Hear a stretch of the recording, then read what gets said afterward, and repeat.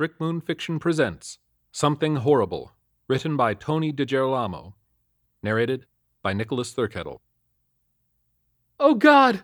Oh God, help me!" screamed the woman as I pulled up in my patrol car. "Officer, please!" "Take it easy, ma'am," I said, calming her. Hellsport PD is on the case. Now if you can calmly describe what happened. "Jeffrey, my son, he's only 6. A monster grabbed him and pulled him into the surf," she sobbed. I took out my pen and my notepad. The precinct was still pretty low-tech. "Okay, this monster, would you say it was a clown-like? Did it offer him a balloon? Or was it more like a sea monster?" I inquired. "Did an eerie fog roll in just before he was grabbed?" It had tentacles. I guess you could say sea monster," she relayed. "No fog."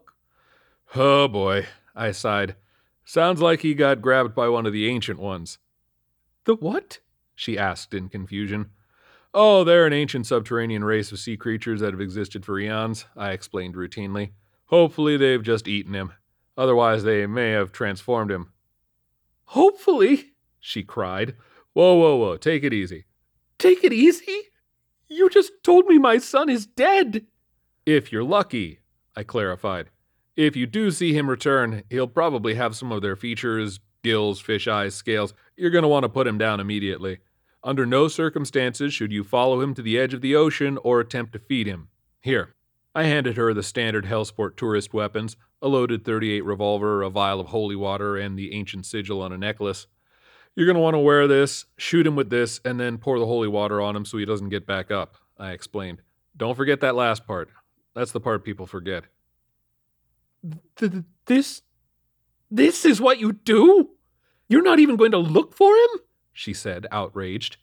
"You just hand me weapons?" "I want you to survive your visit to Hellsport, ma'am," I said, exasperated. "You came here with your son. You knew the risks. It's all on our town website."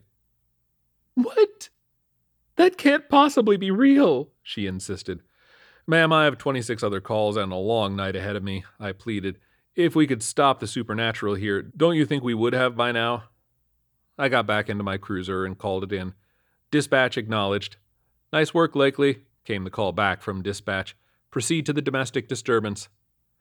Yeah, Hellsport has its ups and downs, its criminals and law-abiding citizens. But mostly it had unspeakable horrors from an ancient evil that we couldn't get rid of. Naturally, we learned to live with it, and I became a cop to deal with it as best I could for my friends and neighbors. But like the woman with the most likely dead son, some people still didn't understand. "Open up! Police!" I shouted, knocking on the trailer door. A man in a sleeveless t-shirt answered the door. He was holding his arm and bleeding. I took a few steps back and put a hand on my gun. There was still commotion going on inside the trailer. "What's going on here?" I demanded. "My mother," said the increasingly pale man. "She lives with me, but she turned into some kind of monster." I drew my weapon. At that moment, an emaciated old woman pressed her face against the small window of the bathroom. Her eyes were glowing bright red, and she hissed in an inhuman way. "That's not good," I told him. "What you have there, sir, is the demonic possession of a corpse. I'm afraid your mother is dead." "No, that can't be," he sobbed. "Sir, I'm going to have to put her down before she bites anyone," I informed him, drawing my revolver with the silver bullets. "But I was bit," he replied, moving his hand away from the wound. The teeth marks on his arm were quite visible. Already the flesh around the bloody wound was turning gray. "What does that mean? Does that change something?" he asked. "I'm afraid it does, sir," I relayed. Aiming the gun at his face, I prepared to fire. He began to say, "What are you doing?" but I shot him in the head before he could finish. It was best to slay potential beasts before they had a chance to fully develop. Entering the trailer, I cornered his mother and emptied the revolver into her dead flesh. Dragging the son back inside the trailer, I set the entire trailer ablaze after dousing their wounds with holy water. All in a day's work for the Hellsport PD. The other 25 calls were the usual, a few lycanthrope sightings, some spiritual possessions, a Victorian doll that had come to life and started murdering people, demons vandalizing downtown, a food truck vendor who had gone mad and started cannibalizing his customers into hamburgers, and my personal favorite, a group of cultists who summoned their ancient pagan god and now they were slowly being transformed into some kind of weird hybrid human mushroom people. "Hey, Lakely," greeted my sergeant as I walked back into the station. Busy night? I waited. The Sarge had been cursed with some kind of temporal fugue. He would often glitch, fall back 30 seconds in time, and had to repeat himself. Hey, Lakely, he said again in the exact same way after the glitch. Busy night? Usual, I sighed. Stay away from the hamburger food truck, whatever you do. Captain wants to see you, said Sarge. I waited. The Sarge was about to prompt me again when he glitched. Captain wants to see you. Thanks. Walking through the halls of the precinct, I passed through the rooms where they were processing suspects. The detectives had their hands full with a cell phone that sprouted tentacles out of its screen. I rushed in and turned the phone off. The tentacles were cut off as the screen went dark. Black blood rushed out of their severed stumps. Thanks, Lakely, said Detective Dwyer appreciatively. No problem, Detective, I acknowledged. How's the eye? Dwyer had been splashed with a mysterious substance found inside a beaker which was inside the heart of a half-man, half-shark creature. It turned the whites of his left eye black and the pupil white and left a bright green glowing scar around the eye and on his face. Oh, you know, he sighed. Still seeing images of a hellscape from another dimension whenever I shut the eye. The doctor that tried to cure me went insane, so I just decided to live with it.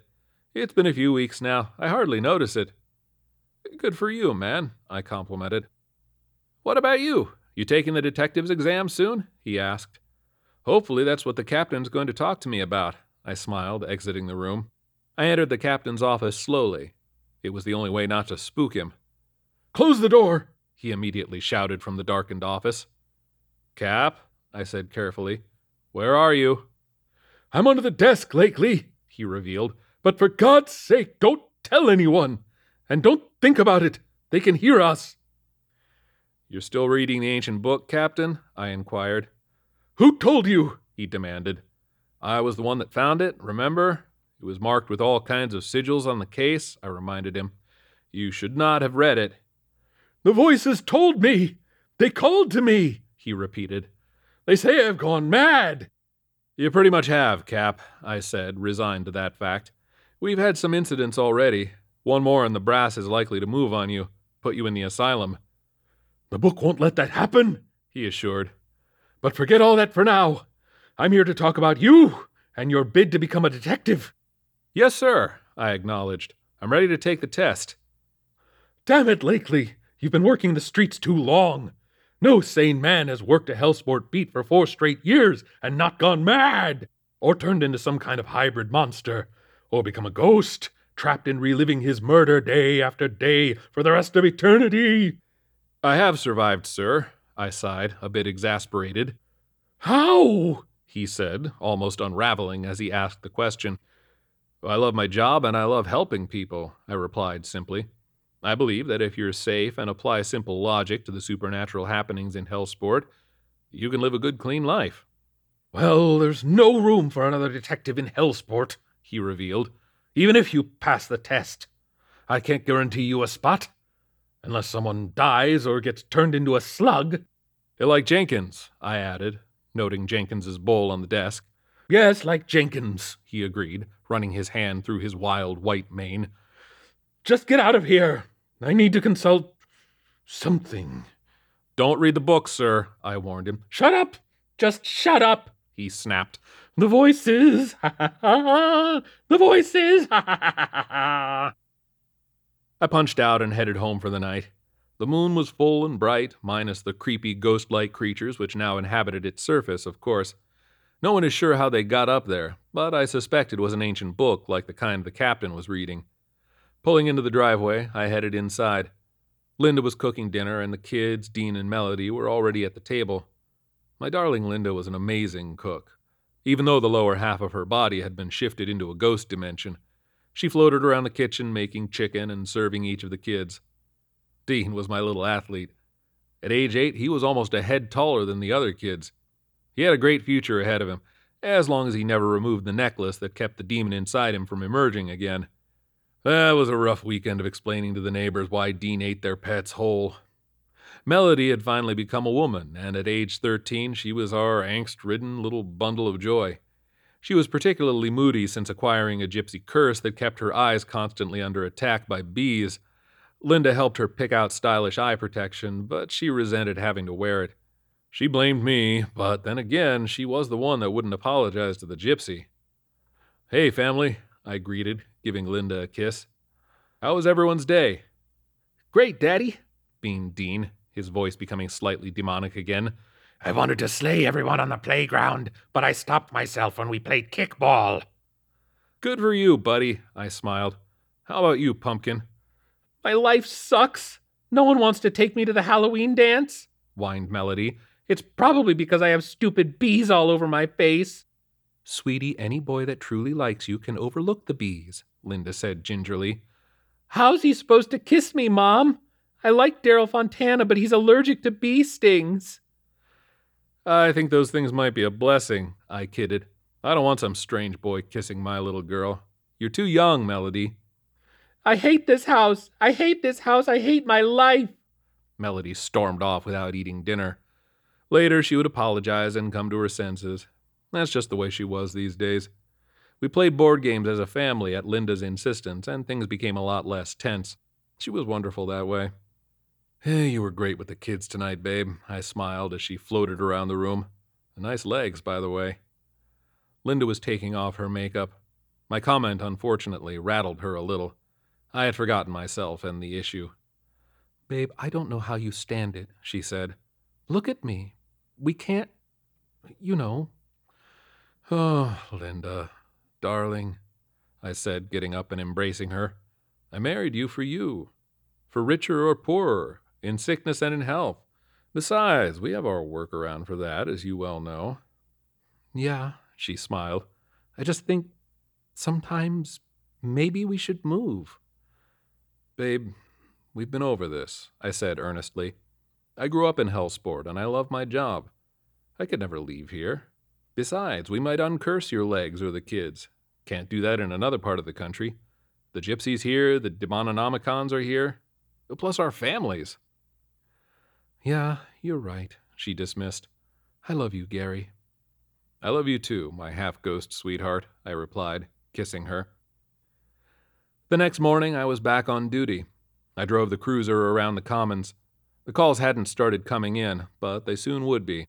A mysterious cloud had descended on the town hall, and people claimed they could see the faces of their dead loved ones in it. Austin Garland, one of our homeless folks, was on the commons trying to get his belongings together. Like me, he had survived all his life in Hellsport. Unlike me, he was a bitter, vicious old man who didn't like to be told what to do.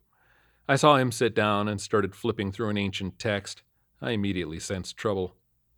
Austin? Hey, buddy, I called from the car.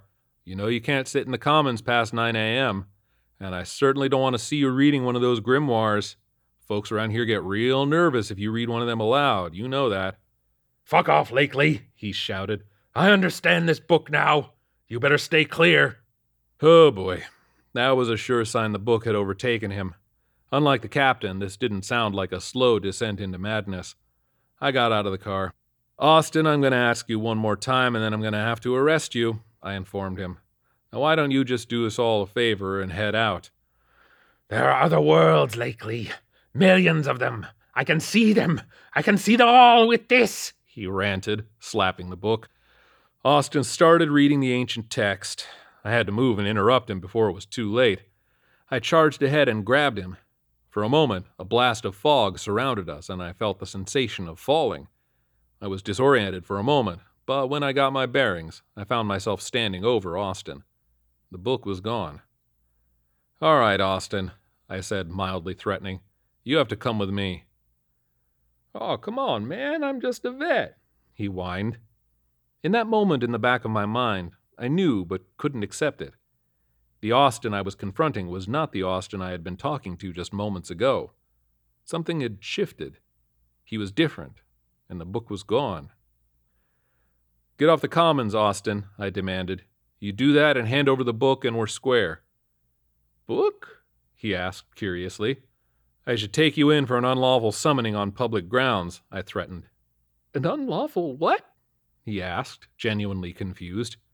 My radio crackled. I had bigger fish to fry.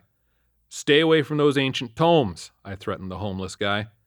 Austin just looked back at me like I was crazy.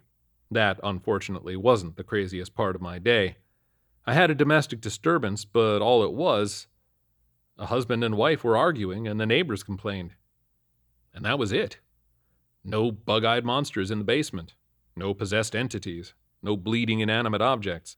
I figured dispatch had made some kind of mistake. Until I went to the next call. Kids were shoplifting down by the marina. I asked the store owner if the kids were ghosts or demonic entities or shadows that had come to life. He looked at me like I was crazy. I took his statement anyway and then headed back to the precinct. Something was fishy. When I arrived, I noted the insignia on the building said Westport, Connecticut, instead of Hellsport, Connecticut. I checked the patch on my arm and the insignia on the cruiser. It all matched. Was I going crazy? I rushed inside the building. "Hey, Lakely," greeted Dwyer. Dwyer looked perfectly normal. His eye had completely reverted back. "Dwyer," I said in shock. "Your eye?" "Huh? Oh yeah, when I got hurt. I'm better now," he said. "Thanks for asking." Then I truly started reeling when Jenkins walked in. "Jenkins?" I gasped in shock. "What? How? You were a slug." "I was a what now?" He laughed. Everyone assumed I was joking, but I was reeling. The captain poked his head out of the office to see what the fuss was all about.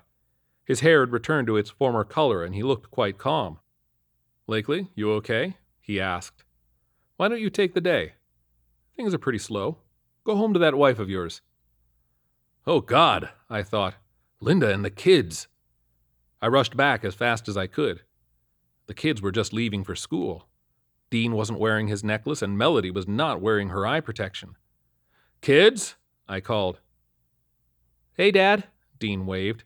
"See you later." The kids hopped on the bus before I could stop them. Normally, I'd be running to find the necklace that Dean should have been wearing, but I already knew what had happened. Austin had banished me to another dimension, one where Hellsport was Westport, and where nothing supernatural existed. Slowly, I made my way up the steps of the porch and inside. I had an overwhelming sense of dread. "Honey?" I called. "Are you here?" "Hey, baby," Linda called back, walking into the room on 2 feet. "Why are you home so early?" Mildly catatonic, I moved to the couch and sat down. I was staring ahead and about to ask questions I already knew the answers to. "Linda, do you remember our daughter being cursed by a gypsy?" "What? You mean that fortune teller?" "What about the accident that hurt your legs?" "Oh, you mean the skiing thing?" "Yeah, I remember." "And how about our son's demonic possession?" "His what? Do you mean the neck brace he used to wear?" "I'm not sure what you're talking about, Gary. What's wrong?" she asked. She didn't know it, and would never have accepted the explanation. I was trapped in this world now. This mundane world without unspeakable horrors or strange phenomenon. Austin had shifted me through the cracks of another dimension, and I was trapped here for the rest of my life. "You want to watch television while I bring you a beer?" she offered. "You look upset, babe." This world was truly lackluster. Whatever maniac had created it left me trapped now in its sheer boredom. My world was gone forever, and I had to accept my new world's mendacity. Its averageness and normality is forever my life now. Flopping down into an easy chair, I felt myself sink. The television was already having a calming effect. My whole body relaxed, and I could not move. Truth be told, I didn't want to. I just wanted to drown in the blandness forever. Tony DiGirolamo is a New Jersey screenwriter, novelist, comic book writer, game designer, and comedian. He is best known for his work on The Simpsons and Bart Simpson comic books. He has also been a joke writer for Politically Incorrect with Bill Maher, a script writer for Space Ghost Coast to Coast, and a blogger for Comedy Central's Indecision website. His screenplays include Mafioso, The Father, the Son, starring Leo Rossi.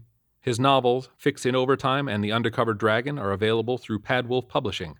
He is the co-creator of the Webcomic Factory, www.webcomicfactory.com, and writer for over 24 webcomics on the Webcomic Factory site, including Lester Crenshaw is Dead, Miserable Comedians, and Weird Biker Tales. Look for his latest book, Fuck You, I'm Italian, Why We Italians Are Awesome, from Ulysses Press. His ebooks, Wokistan, a novel, and The Pineys, Book 1, are currently available on Amazon. This has been a production of the Brick Moon Fiction Podcast. If you like what you hear, please give us a review on Apple Podcasts, as it helps us find a bigger audience. For more information on Brick Moon and special offers, sign up for the Brick Moon Fiction newsletter at brickmoonfiction.com. Thank you for listening.